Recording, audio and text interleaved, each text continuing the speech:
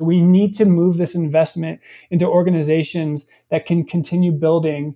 And building doesn't mean one group builds some tech, that group dissolves, the tech goes into a rot pile, and then the GNC needs to pick out the rot pile. That's a terrible method. We need to keep teams and organizations and infrastructure and technology together for this to be successful.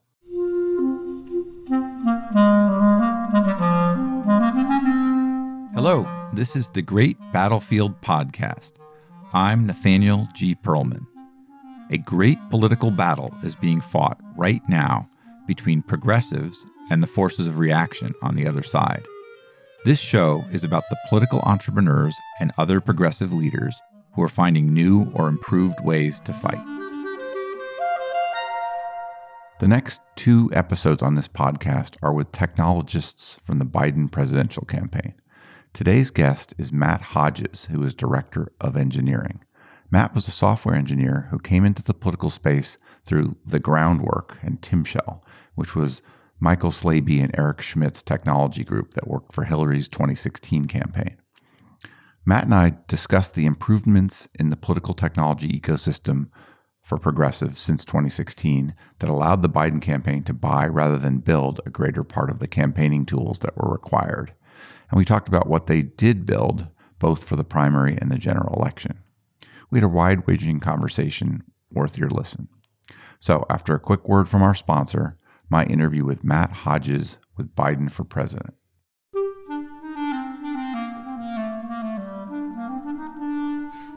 This episode is brought to you by Graphicacy. Graphicacy is an analytic design firm that can help you advance the mission of your organization using your own real data and information. They are 21st century visual communicators who create interactive graphics, motion graphics, and data visualizations. You can find Graphicacy at graphicacy.com.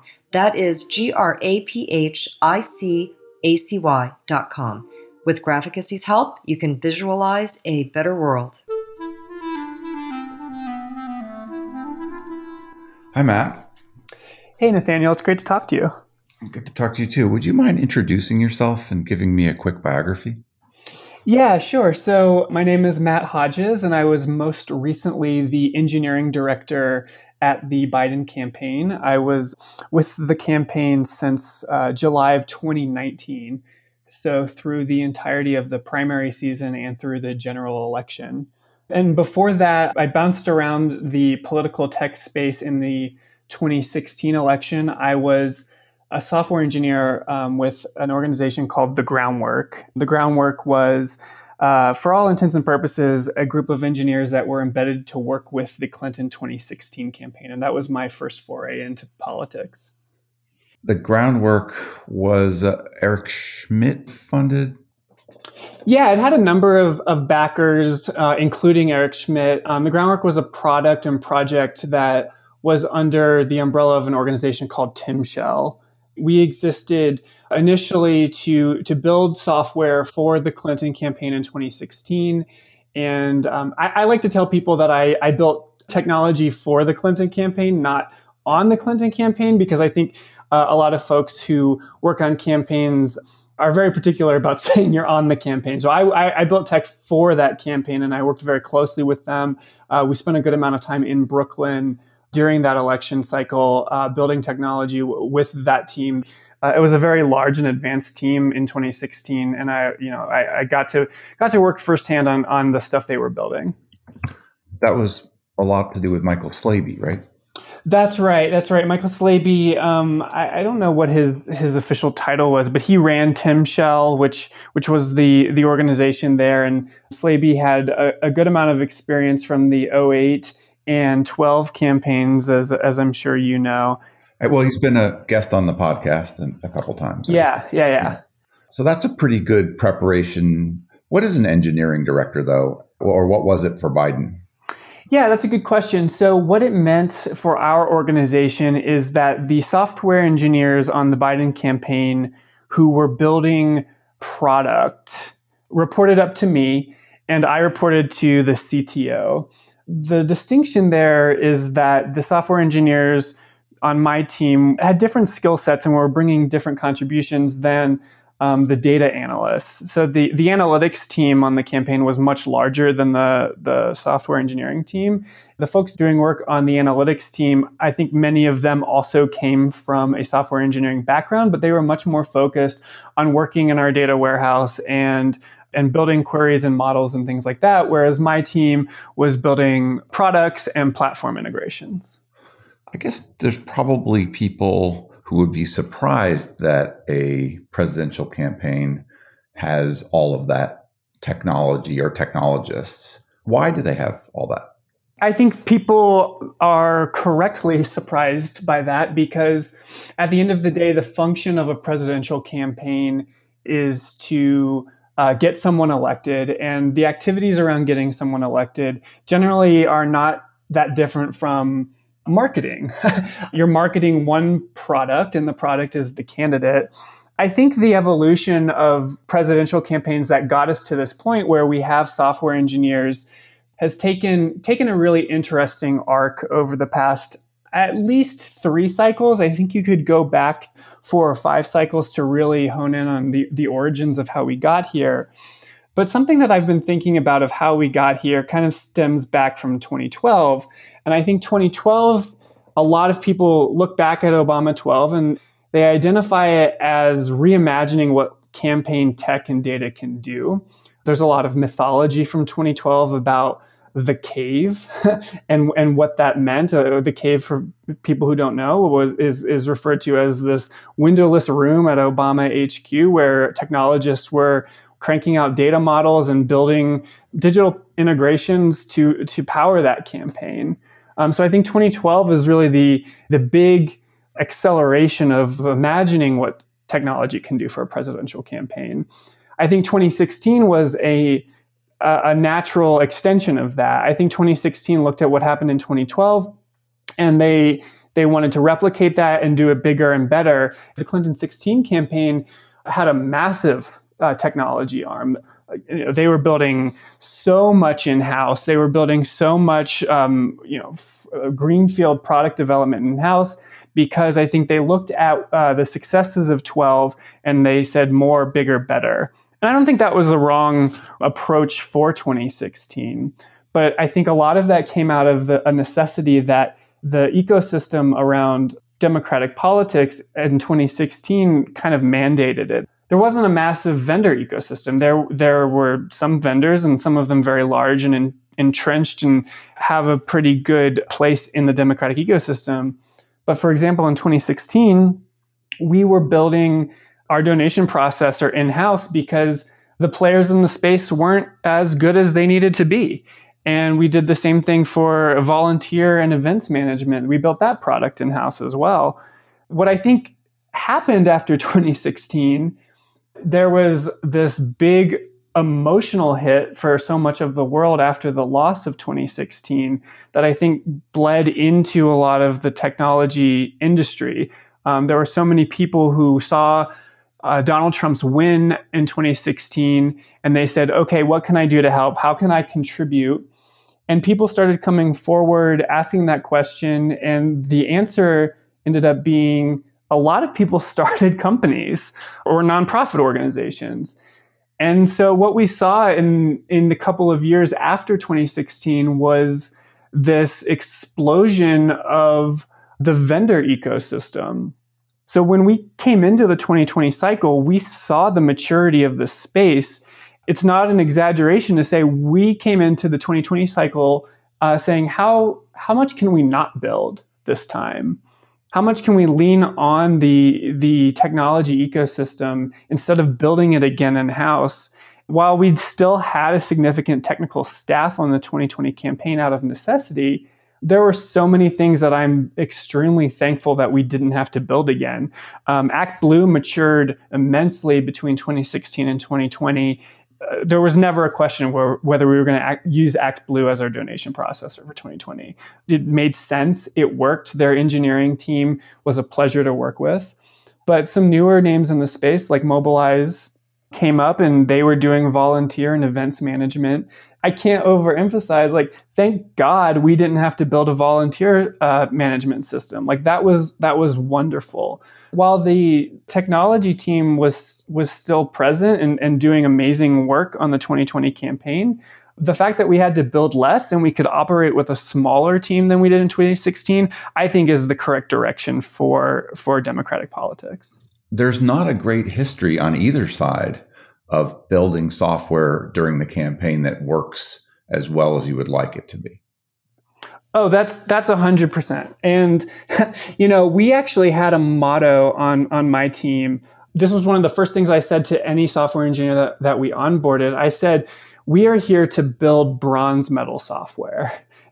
And I tried to ingrain that on every product that we took on. It was because at the end of the day, we had a finish line. We needed this technology to get us to election day, and it needed to work. And if there were rough edges and if there were bugs and if there were edge cases that we could more quickly fix by just papering over them or educating our users, then I wanted to ship that. We didn't have the time or luxury or staffing to make that gold medal software. So on the one hand, the incentive was to win this election and not to build beautiful, excellent software. And I think that's kind of why I'm happy that the vendor ecosystem is improving so much, because I want the democratic ecosystem to have more silver medal software and gold medal software. I want these organizations that intend to exist beyond election day to invest in building that excellent technology, not only for presidentials, but for everything down ballot. And if they can service the soft side of the ecosystem as well, that's even better. I think the big question there is, how do you fund that? Well, you've mentioned Mobilize and Act Blue. And, I've spent several years of this podcast interviewing the founders of a lot of the new political tech products and older ones. What else made it to the presidential level? What else were you able to use? As far as from the vendor side? Yeah. Those are kind of like the rock stars I see in the space, but there are plenty of smaller vendors that I think are still getting their footing in the space and still have some ways to go, but they're on the right path. A lot of the vendor selection in the space is not driven by the tech team, it's driven by the program teams, whether it's the digital organizing or the traditional organizing or the finance or the compliance or any of those things. Let me just say that some of the selection of these vendors, I did not have my hand on the lever of all of them, nor should I have. For example, I know that our online fundraising team really appreciated a group called Fracture. And what they were doing is they were helping us ingest our online fundraising data that was passing through ActBlue into their analytics platform to help model and project how much money we were raising and what we could do in the very short term. Their product was essentially to tell our data and fundraising teams, how are we doing right now and how much money can we spend tomorrow? Which, as you get into the general election and money starts flowing much more quickly, that's a very important question to ask, because you need to stay solvent, but you also need to spend your money very efficiently. So I think Fracture integrated into ActBlue and our data processes really well and in a really interesting way. I don't know enough about the organization to say how mature they are, but we worked directly with them from a technical perspective. And that's Chris Lundberg's group? I believe so, yes. Yeah, I had him on the show back in 2019. He's an entrepreneur who had been in the space for a while. He had been part of making salsa, and then this is his new enterprise doing that. What did other departments use? Yeah, so something else that we leaned heavily on in the general election was Optimizely, which is a very, very big player in not only the political space, but the commercial space. I think Optimizely builds just a wonderful product for doing testing on web properties, and our digital teams and online fundraising teams leaned heavily into Optimizely. Something that we also had the luxury of this cycle was a number of folks who had Optimizely experience volunteered with the tech team to help us build out these experiments and optimizations on our website. And I'm super grateful for that, because my team did not come to this campaign with Optimizely experience. So having volunteers with that experience really helped us leverage that tool. What did you have to build? Yeah, so the answer to that question is actually different whether we're talking about the primary or the general election. Yeah, why don't you start through the primary? Yeah, so in the primary, we actually built a lot more. We were doing much more product development in the primary. The honest reason for that was the question always came down to money. It's no secret that during the primary season, a lot of our fundraising was lagging. You could go onto basically any political media outlet and you can find articles from 2019 and early 2020 saying things like, though the Biden campaign is doomed because they aren't raising any money. But setting that aside, the truth is we didn't have the money to buy a lot of the tools that we wanted. And so when my team was approached by some of these program decision makers about what can we do when we can't afford these tools, our answer was, well, we can build you the bronze medal version of this, and it'll be quick and dirty, and it won't have all the features, but it'll get you maybe 80% of the way there. So some of the more visible products that we built during the primary season, one of them was called the Team Joe app, which was our mobile relational organizing app. We built that completely in-house. And that was, again, completely a function of the fact that we couldn't afford the off-the-shelf tool that the program wanted to use. It served a purpose as a good proof of concept of, do we have the program organization around this to make it a good tool? And what are we not able to build so that when we got into the general election, we were able to say, okay, the Team Joe app didn't do all of the things we needed it to do, but we ended up using a white label version of Outvote to make the Vote Joe app, which was our general election app. Were you able to then take the data from the primary, move it into Outvote and be successful going forward? Or did you have to start again? Or how well did that work? Yeah, so we were able to take a little bit of the data based on who our users were and reach out to them, basically asking them to migrate to this new app. It wasn't a seamless forklift, which was unfortunate. But we were able to use that contact data and basically send them outreach, whether it was texting them or emailing them saying, hey, well, welcome to the general election. To celebrate, we've got this brand new app. Please move over there. I don't think anyone would suggest that was the ideal migration, but I think it was the world we were operating in. Another good example during the primary is we built our own peer-to-peer texting application in-house. And again, we did that out of the question of what's the cheapest way we can do this. So we ran our entire peer-to-peer texting operation on a tool we called Pencil, which was our in-house peer-to-peer texting tool. It worked. Honestly, I'm super proud of that tool. It worked really, really well. Was that from scratch, or did you build it off open source stuff that was already out there? Yeah, we started from scratch. And we are well aware of some of the previous art in this space, especially Spoke is the one that comes to mind. And the honest explanation of why we did this from scratch instead of with Spoke was kind of an accident. A couple of our engineers were just toying around with the Twilio API and building some tooling on top of it. And then we just kind of had momentum. We just kept going. And Pencil kind of materialized. And by the time the product was 75% there, we said, okay, well, should we keep going or should we switch over to Spoke? And the engineers were like, well, we know how this thing works and we don't know how Spoke works. So let's just keep going. What did you do in that regard in the general? There was a long debate, I would say, between the digital organizers and the technology team about what tool we were going to use in the general. And it came down to a number of options, one of which was to continue using Pencil. Another was to move over to Spoke.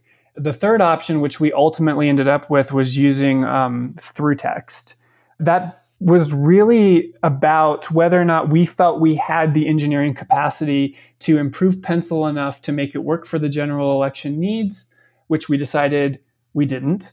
And then that same question kind of applied to running Spoke. Did we feel like we had the engineering capacity to completely shift over to an entirely new product, have the engineering team support a self-hosted Spoke, and then be confident in the success of that? It was my technical opinion that the risks of moving to Spoke very rapidly and putting the onus on our engineering team outweighed the benefits. I know there were some folks on the digital organizing team who disagreed with me on that, but at the end of the day, that was something that was going to land on my team. So I was very concerned about the risks there. And I think through those conversations of the technical risks as well as what the program team needed is how we ended up using through text during the general election.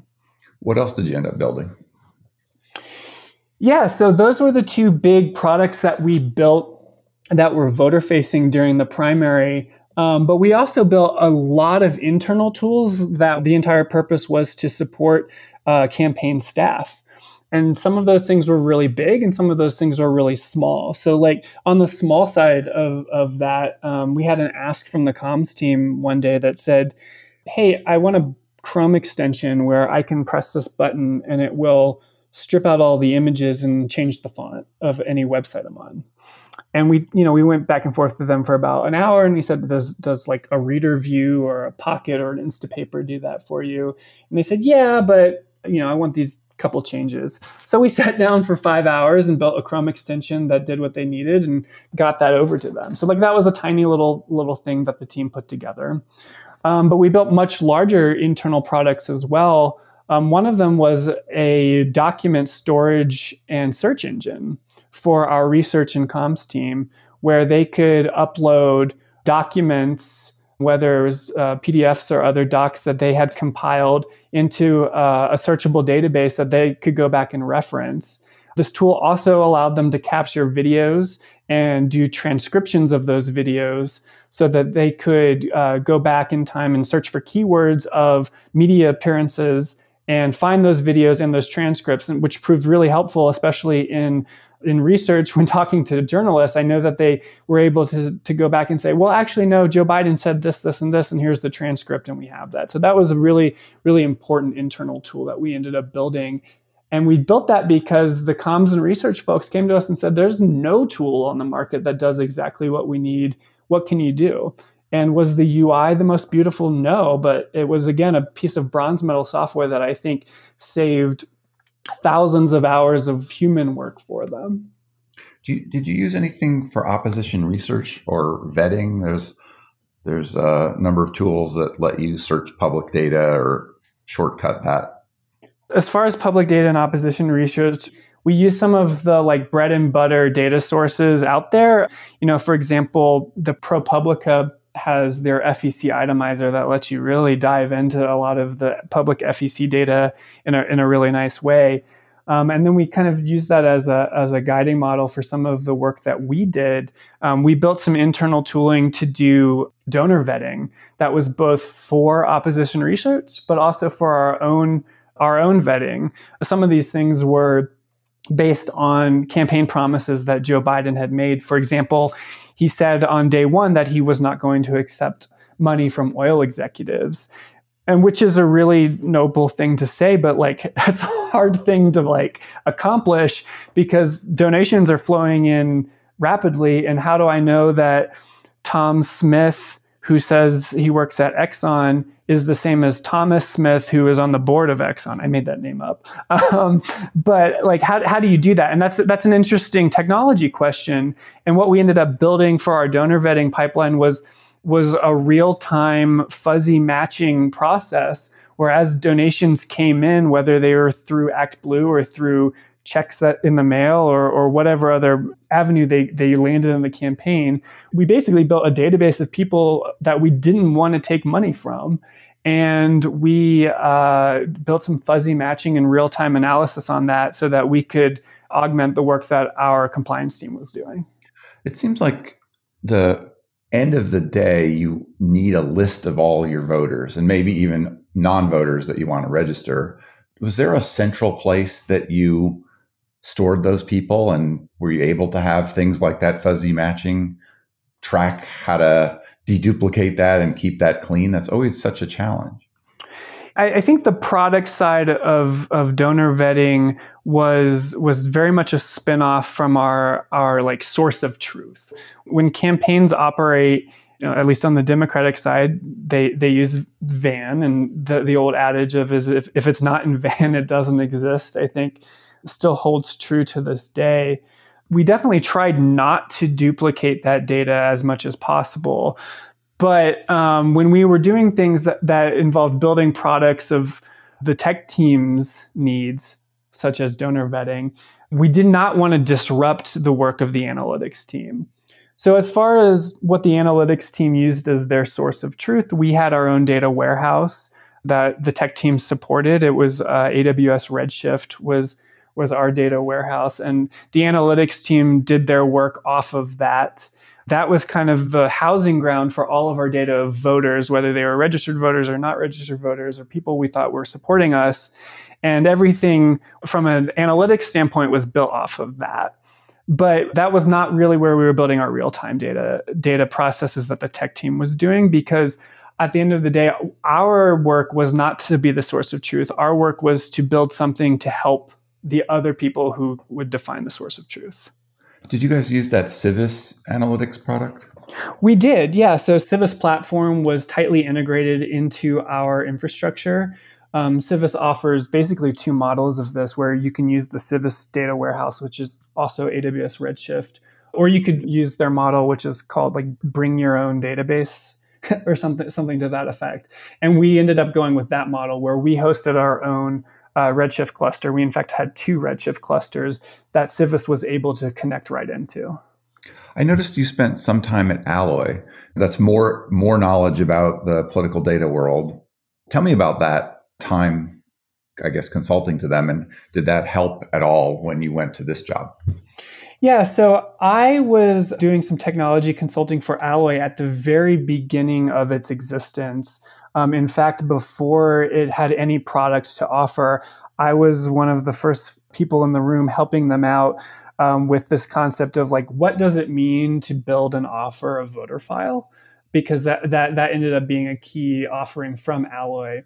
And so where we started when I was helping with Alloy was I was going down the list of all the secretaries of state across the country. I literally started by building a Google spreadsheet of like, okay, where is Vermont's voter file and how do you get it and how much does it cost? Where is West Virginia's, and so forth and so on. And so the very first thing I did for them was I did the research there of how to get the secretaries of state voter files. And then we started with the low-hanging fruit. The states that made it easy and free or easy and cheap to acquire is where we started. And we built some technology to ingest the Secretary of State voter files and then normalize them into the data model that Alloy was defining, because every state has their own data model, of course. And the data is very, very, very messy. It's not normalized. You see this on Twitter all the time. Someone will discover the voter file exists and they'll say, oh, look, this person was born in 1850 and they voted. It's fraud. And like, no, what it means is the data is bad. So we had to come up with methods for cleaning and normalizing that data. That eventually became part of the product offering that Alloy was giving to the organizations it worked with. By the time that I had stopped consulting with Alloy, there wasn't a product offering on the table yet. It was still in the process of ingesting and normalizing the data. But what that helped me bring to the campaign was this understanding of like, what does a voter file look like and how messy is it pre-processing? You know, I think a lot of folks who work with voter file data, they're getting it post-processing through whatever avenue they're getting it. Maybe it's, Target Smart. Target Smart does a lot of work to clean up and normalize the data for you. And so I had that vantage point of like, what does this look like when it's in this disgusting and gross format where half the zip codes have the letter R in them for no reason? Yeah. The slow start that you mentioned for Biden, I mean, that was pretty apparent that early in the campaign, I guess for reasons of money and otherwise, the Biden campaign was pretty far behind like the Sanders campaign that had been running already. And I think far behind where Clinton was, where he had been the time before, from my guess. What consequence do you think that has? And if it doesn't have much consequence, I mean, he carried the day. What does that tell us about how important the political tech operation is? I think one of the consequences that we saw from the primary cycle, if you remove who was ahead and who was behind for just a moment, one of the consequences of just how many campaigns there were directly affected like the staffing distribution. I mean, there are only so many people who want to work in democratic politics who are really good technologists. Right, especially from the technology angle, right? And I have a lot of thoughts about like the compensation gap between industry and democratic politics and how hard it is to recruit on that. If you take the technology side of staffing and you find the people who are interested and willing to do the work for the significant decrease in compensation, you have a tiny population of people. And now you spread that out across 22 campaigns. We simply could not build the operation that the Clinton campaign built in 2016 because there weren't enough people. It just didn't exist. And so I think part of that created the environment of like, well, sometimes we're just going to have to buy a tool because we don't have the time or people or resources to build it in-house when the technical staffing is divided by 22. That was a big part of the reason why we leaned so heavily on the vendor space when we could afford it. I think we lucked into the fact that there was this energy after 2016 to create this vendor ecosystem. If we had the vendor ecosystem of 2016 with 21, 22, 23 campaigns, we would have been in trouble. There would have been a lot of gaps in our technical offerings because we couldn't have built it all in-house. And if that didn't exist externally, it just simply wouldn't have existed, period. And do you think that would have made a difference in outcomes? I think it's hard to say. I think there are a lot of really smart people who will point at where is money best spent in political campaigning, who will say, at the end of the day, the only thing that matters is media, whether it's purchased or earned. And I think those people are onto something. I think the definition of media does need to extend very deeply into the digital ecosystem. And I think the way you accomplish that does depend a lot on your technical integrations and the things you're able to build. So do I think the outcome would have changed? It's hard to say. Like, how much sway does MSNBC still have on this? I don't know the answer to that. It's not zero. If cable news is still talking about a specific candidate very positively, I mean, that earned media is still incredibly valuable. But I also think like if Twitter and Facebook are talking about something, it can influence traditional media. But like, I think Twitter was very friendly to a lot of campaigns that were not the Joe Biden campaign. And it seems like that didn't end up making the outcome. If you had, as I assume, many options to be in industry or not to do politics, why did you decide to take on this job? After 2016, I, like much of the country, was just riddled with anxiety about what had just happened and what the future of the country was going to look like and how I could best contribute to making the country get back on a better track. And after 2016, the Groundwork and Tim Shell attempted to continue this work. For a variety of reasons that largely came down to funding, we weren't able to do that, and the Groundwork had to shut down. And so I started answering the question of like, okay, how do I get an income again? And so what I did is I went back to the tech industry. I went and worked for a company called Datadog. Datadog is a lovely company. They treat their employees really well. They compensate folks really well. They've got all of the flashy tech startup features of a cool office with lots of snacks and all that fun stuff. But I spent my entire time there just antsy again about like how could I contribute effectively? I felt like the work I was doing every day was contributing to making some founders really rich and not contributing to helping the country. As the 2020 primary season was starting to kick off in 2019, I started looking at all of the campaigns that were being announced. I made it a primary goal for myself to get back involved. People ask me like, well, how'd you end up at the Biden campaign? There were so many options. And that's a fair question. And I started my approach at that time thinking like, okay, I would be more than happy to work with most of these campaigns. I mean that genuinely. I looked at the 2020 field, and just about everyone in the field I regarded as modern day leaders of the Democratic Party, modern day leaders of the progressive movement. And I wanted to find a way to get involved somehow. I ended up with the Biden campaign because one was a function of like, who do you know, right? And I knew people who worked at the Biden campaign, and that's how you have these conversations, and that's how you start figuring out like, what role can I play on your team? So that was a big part of it. But another big part of it was, so I live in Albuquerque, New Mexico, which is not exactly a political or a technology capital of America. And one of my hard requirements was I needed to be able to contribute to this campaign without moving. And that's kind of like a brand new concept for political campaigns, but pre-pandemic. And this was pre-pandemic, but I'm now coming up on 6 years of remote work. And I said to the Biden campaign, I was like, I would love to contribute, but I can't move to Philadelphia. Can we make this work? And I think the Biden campaign was the first campaign to really entertain that opportunity. Who was the CTO? So at the time that I started, Dan Woods was the CTO of the Biden campaign. Dan and I had worked together on the groundwork in 2016. So we knew we had a good co-working relationship, and we also knew that we had a shared understanding of what we thought it meant to build technology for a presidential campaign. So that was a big part of my inroads to that campaign. And Dan stuck around through the primary season. And then at the end of the primary season, he decided to step away.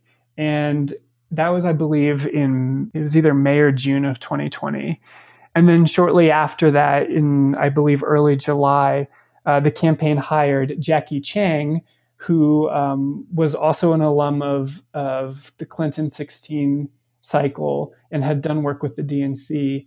And Jackie came in to take over as CTO for the general election. And what was the sort of structure? You referenced that you had a group that reported to the CTO, the product group. Who else reported to the CTO? Yeah, so the two direct reports to the CTO, one was me, the engineering director, and the other was the deputy CTO. The deputy CTO oversaw our product managers. And we hired product managers in a really different setup than I think most people in technology think about product managers. We had about one product manager to every 2 engineers, which I think will surprise some people.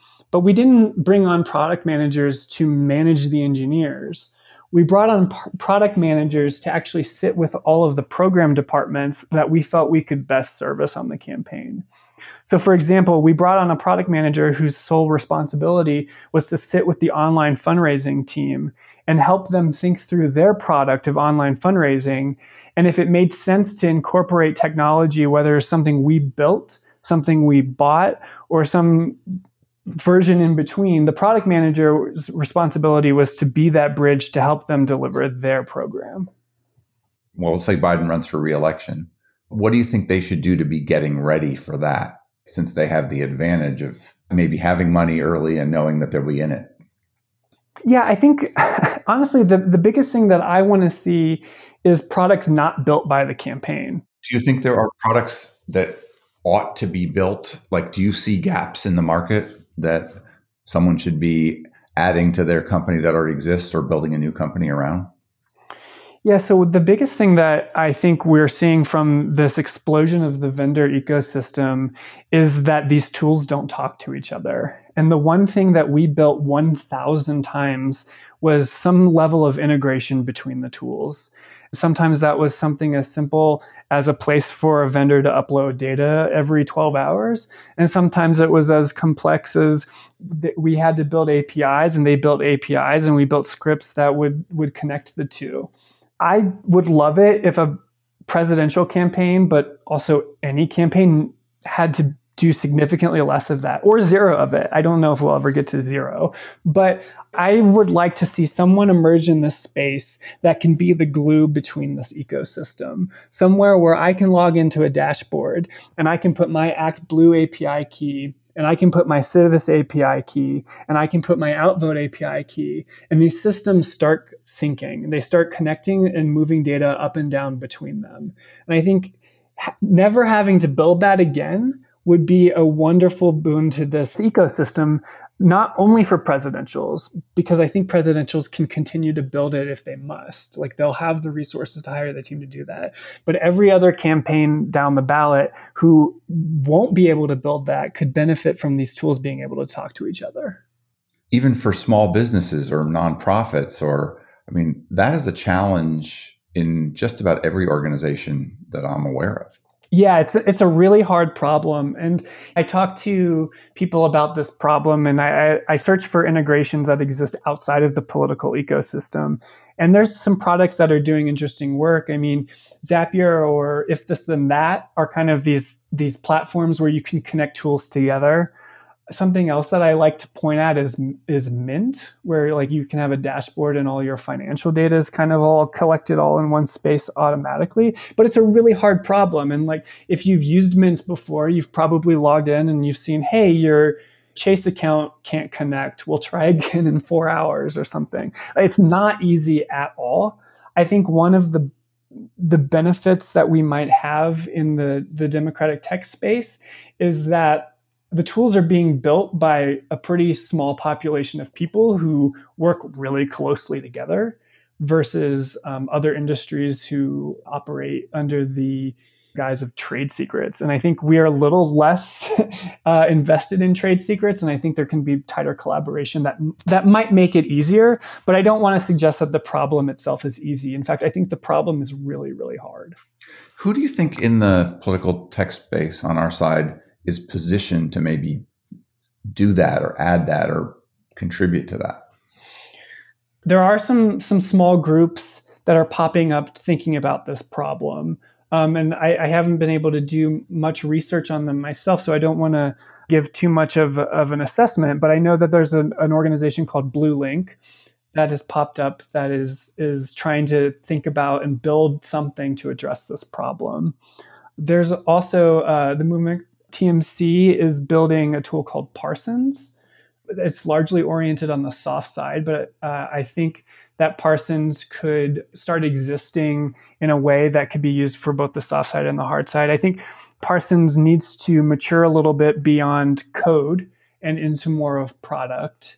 But those are the two efforts that I'm aware of.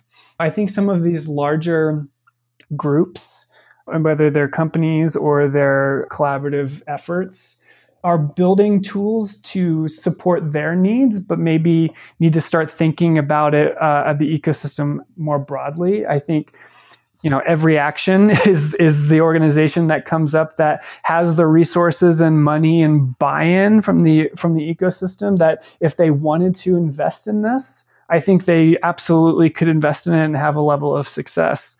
But the question is, do they want to invest in that? What's next for you? Typically, after a presidential campaign that wins, you have a choice. Do I want to move into the administration? Do I want to go out as an entrepreneur?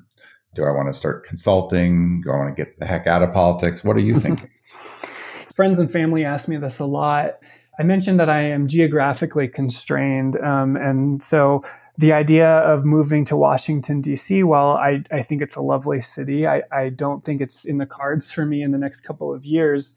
So what I'm trying to do is I'm trying to have as many conversations with folks in this space to talk about, the learned experiences and expertise that I bring from the past 2 cycles. And I ask, how can I continue contributing this back to the space? I don't see myself going back into just the tech industry. I've talked to a lot of folks in this space who have done that, and I don't fault them. You can make a lot more money back in the tech industry, and you can have much more reasonable hours, and it's really nice. But I look back at my time in the tech industry and how antsy I felt throughout that time.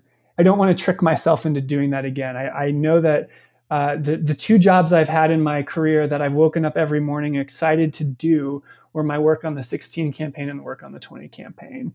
I don't know if I'm going to do another presidential. It's incredibly demanding. It's very, very hard.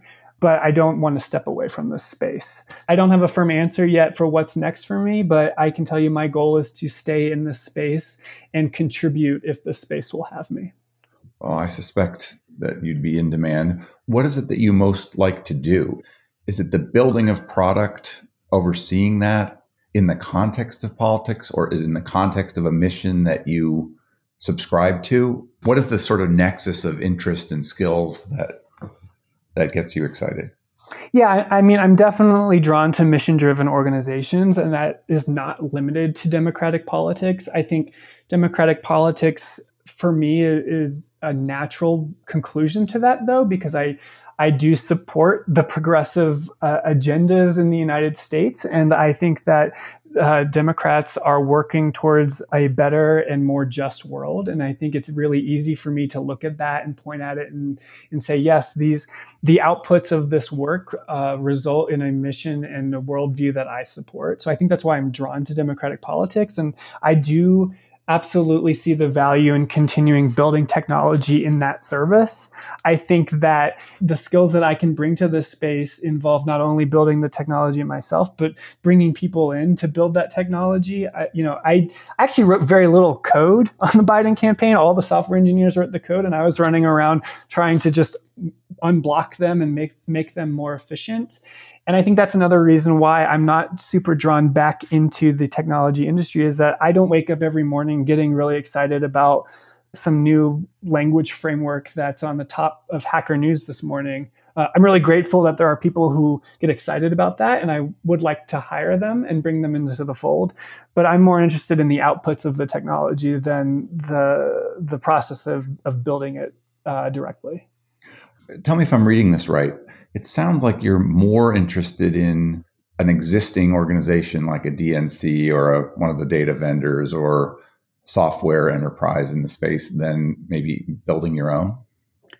I think that's how I'm thinking about it, mostly because I see there's a lot of value in longevity.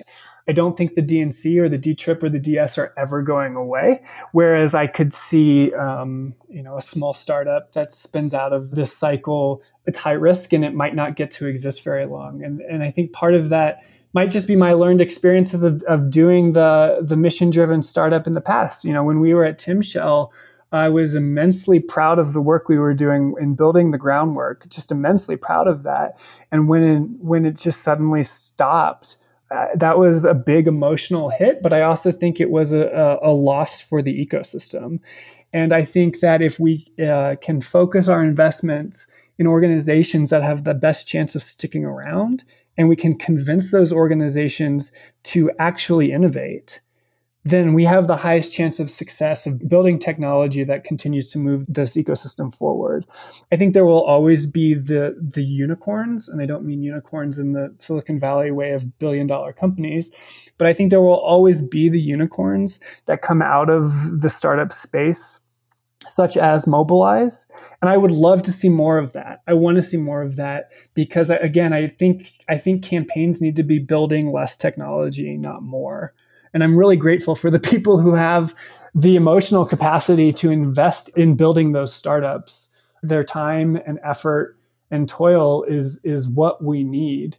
But I also think it's a question of math. Like for every Mobilize that comes out and is immensely successful, I think we have 5 or 6 other organizations that will never be the unicorn, but they're providing real value to the space. And then I think there will be the rest that, for better or for worse, don't make it due to revenue, funding, product, whatever.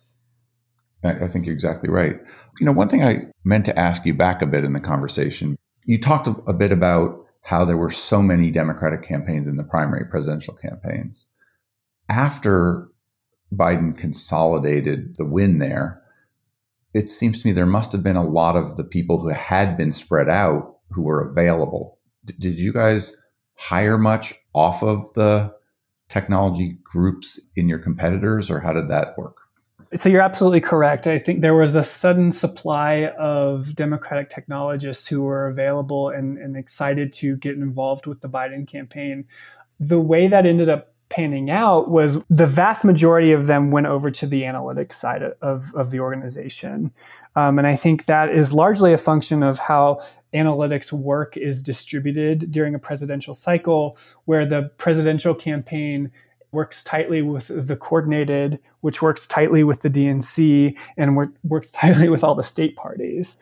The need from the Biden campaign side was actually much heavier on the analytics team, and that's where a lot of the folks went. I believe a lot of that was, again, a function of the fact that we had a vendor ecosystem and we didn't need to support the peer-to-peer texting tool or the volunteer sign-up tool or all of these things. We did recruit and hire a number of software engineers onto my team who had come from other campaigns. We had a very small team comparatively. In 2016, by the end of that cycle, if you count everyone who was in-house and then plus the groundwork, which I do, the Clinton technology team was about 100 people, which was huge.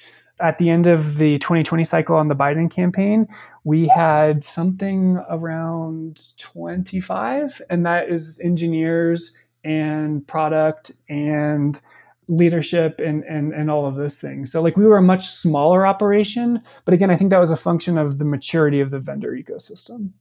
Wow, that is really a lot different. To what extent did you guys look at what the Trump campaign or the Republicans were doing? They got a head start on you. Did we copy anything, or how did you think that it compared? From the digital organizing side, there was a lot of eyes on what the Trump campaign was doing. It's no secret that Donald Trump was the Twitter president, right? And so he had this massive audience, but that was also Donald Trump. And to try to shoehorn any digital organizing in the style of Donald Trump onto Joe Biden would just feel not genuine. They're not identical. Not identical people. So that, I think that was definitely more of a focus for the digital organizing side of the House. But we also just approached this election very differently than Donald Trump did. Again, you saw all of these articles at the beginning of the general election that, Joe Biden won't leave his basement, which was immensely reductive, because what we had actually done was we built an entire television studio in his house. It was a professional TV studio, and it allowed him to not only satellite into the networks and the cable news channels, but we were also producing a massive amount of content that we were distributing. And, Donald Trump was doing rallies, and we were not willing to put our supporters at risk through the pandemic to hold rallies. So we just took a different approach here. And one of the ways this manifested was we built this right into the joebiden.com homepage. We had a live stream on the website that anytime Joe Biden was doing some video content from his home studio, as long as it wasn't something with the networks that they had the rights to, if it was something that we had the rights to, we were live streaming it front and center at the top of joebiden.com. This was actually, in my opinion, it was brilliant because it got people to the website to see the content. But, what's the point of the website? The point of the website, first and foremost, is to get people to donate. And we integrated a donation feature right there into the live stream, and it kept people there. And I think this was a really brilliant move by the technology team, by the design team, by the digital team, and the online fundraising team. That's pretty cool. If you were going to look back at you have all of a few weeks here, but if you were going to look back at the campaign and you had something you could do over again, is there anything that you would change dramatically?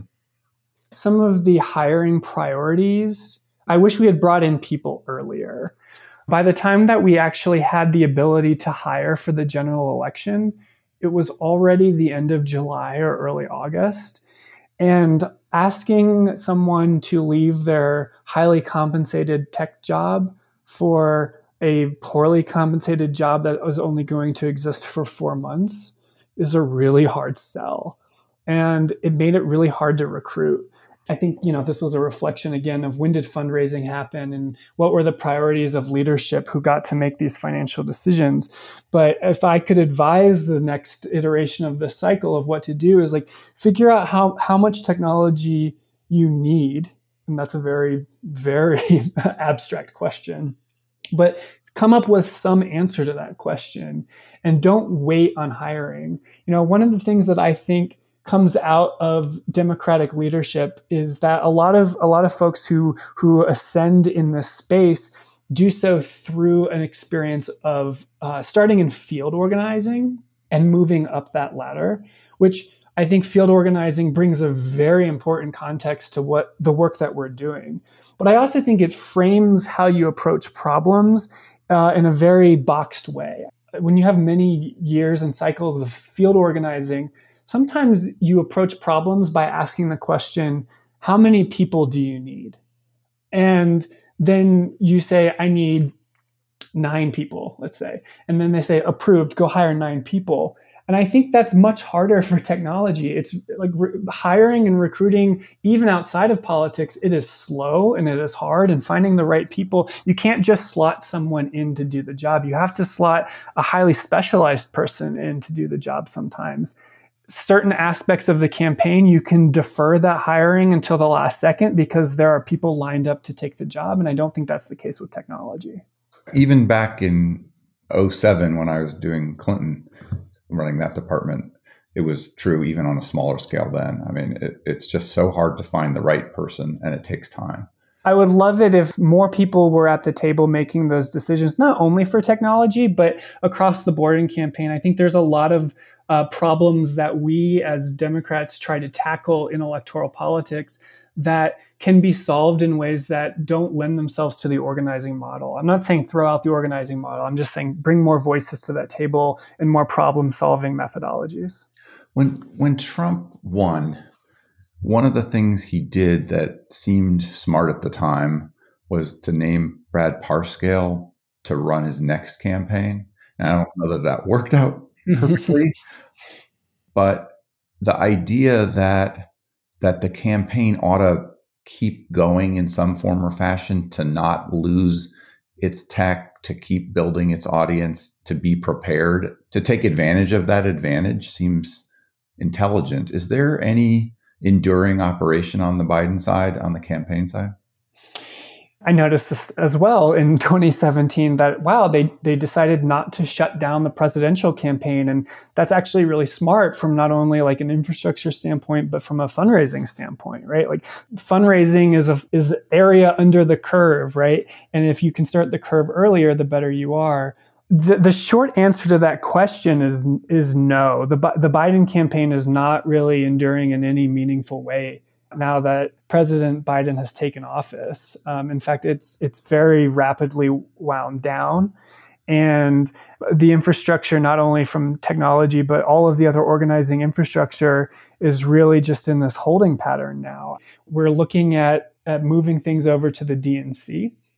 But I also think the DNC is in this interesting position where they're in a little bit of a holding pattern, waiting for the new chair and new leadership to show up and define what their priorities are. So we really have not mimicked that pattern that Donald Trump initiated after he took office. I'm somewhat surprised because I think it gave him an undeniable head start in the 2020 cycle. And I think we'll have a head start in the 2024 cycle just by the nature of being the incumbent. But I agree, it would be beneficial if we could have this operation continuing to exist over the next couple of years. If as Democrats, we think that it's gross to continue the presidential campaign into infinity, okay, that's okay. But then we need an alternative. And whether that's the DNC or some other apparatus, we need to empower those organizations to keep the organization moving. Yeah, I find that pretty frustrating to hear, although not at all unexpected. We've had this problem of, mothballing our technology and not keeping our campaigns going as far as I can remember. Yeah, exactly. And I think, you saw some like momentum with the Sanders campaign and Our Revolution and the folks between 2016 and 2020. And you might be able to make a pretty strong argument that that's why Sanders busted out of the gate so quickly for 2020, because they didn't have to start over. He already had a fundraising base. He was way ahead. He had the pole position. Exactly. So I can't argue the fact that we should keep the Biden campaign running because that ship has sailed. The Biden campaign is no longer running. So at this point, I can argue the fact, okay, then we need to empower the DNC to keep everything moving forward. It's not just about keeping the lights on, it's about actually continuing to improve. Maybe you should go over there and make that case if you haven't already. I have talked to as many people as will listen to me about continuing, especially from a technology angle, continuing the innovation in organizations that can continue doing it. And it's clear to me that, at least for Democrats, that's not the presidential campaign. So we need to move this investment into organizations that can continue building. And building doesn't mean one group builds some tech, that group dissolves, the tech goes into a rot pile, and then the DNC needs to pick out the rot pile. That's a terrible method. We need to keep teams and organizations and infrastructure and technology together for this to be successful. Is Nell Thomas staying at the DNC?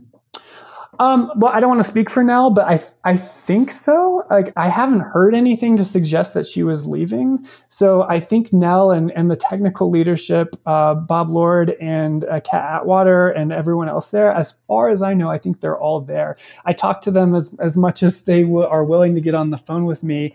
And I believe they all see this similarly to how I see it, in that they are uniquely positioned to continue moving the ball forward. So we need the money and the energy to empower them to do that.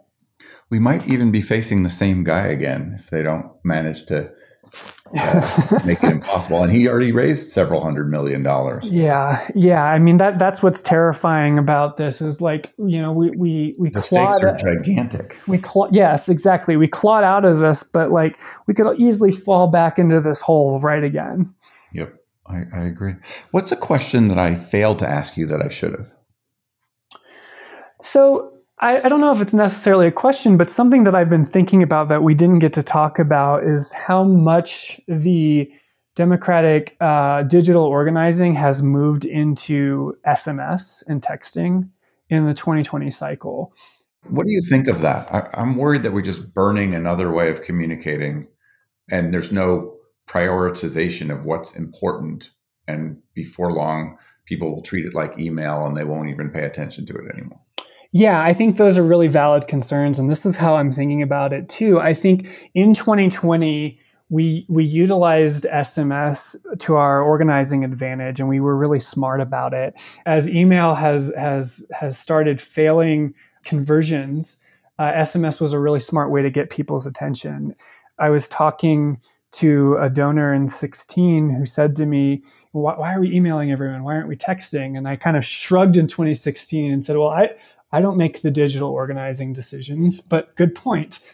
And then it was, 2020 was very heavily invested in SMS texting. But the fascinating thing about this is, like, our communities are more and more not living in text messages, right? Like, I talk to most of my friends on Signal. My wife talks to all of her coworkers on WhatsApp. I have a lot of friends who live in Discord channels or Twitter DMs, and like that's where they talk to people. And so one of the important aspects of relational organizing isn't just who are you talking to, but it's how are you talking to them. And so if I have all of these friends who are in Slack, and then all of a sudden one of them tries to do some relational organizing with me over text, but we've never talked over text, that feels super weird. Like, I think it starts diminishing the value and the return on. You should know for everybody what channel they most prefer from a particular communicator. Exactly. And this is also a very, very, very hard problem, because not only are there so many avenues, but texting is a protocol, and it's easier to build technology that integrates on a protocol where I can text anyone in the world. But now I have these walled gardens of these communication mediums that not only are unique and different and need their own tooling on top of them, but some of them don't want you building that tooling. I don't think Facebook would be super happy if I could just know who was in WhatsApp and who they were talking to and how to reach out to them, versus my phone's contact book. I can install an app and you can hook into the contacts there.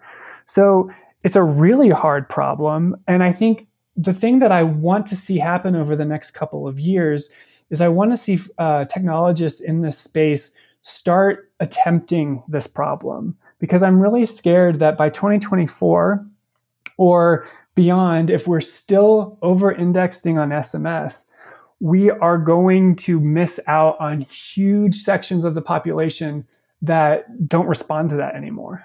So much of the 2016 cycle, in retrospect, seemed to have been impacted by disinformation online, aimed at Hillary in particular. Did you see that much aimed at Biden?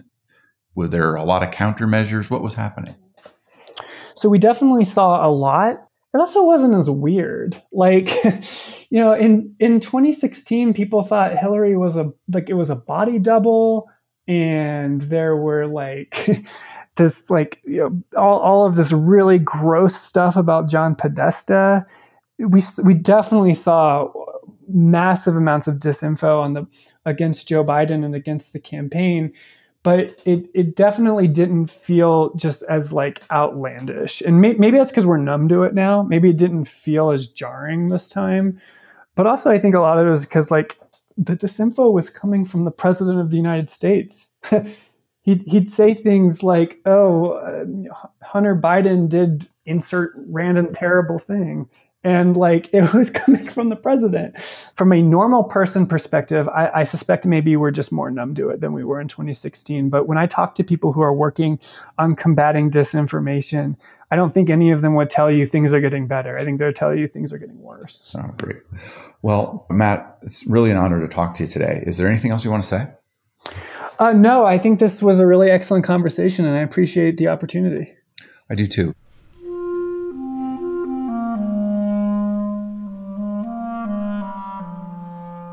That was Matt Hodges. Matt is at Hodges MR on Twitter.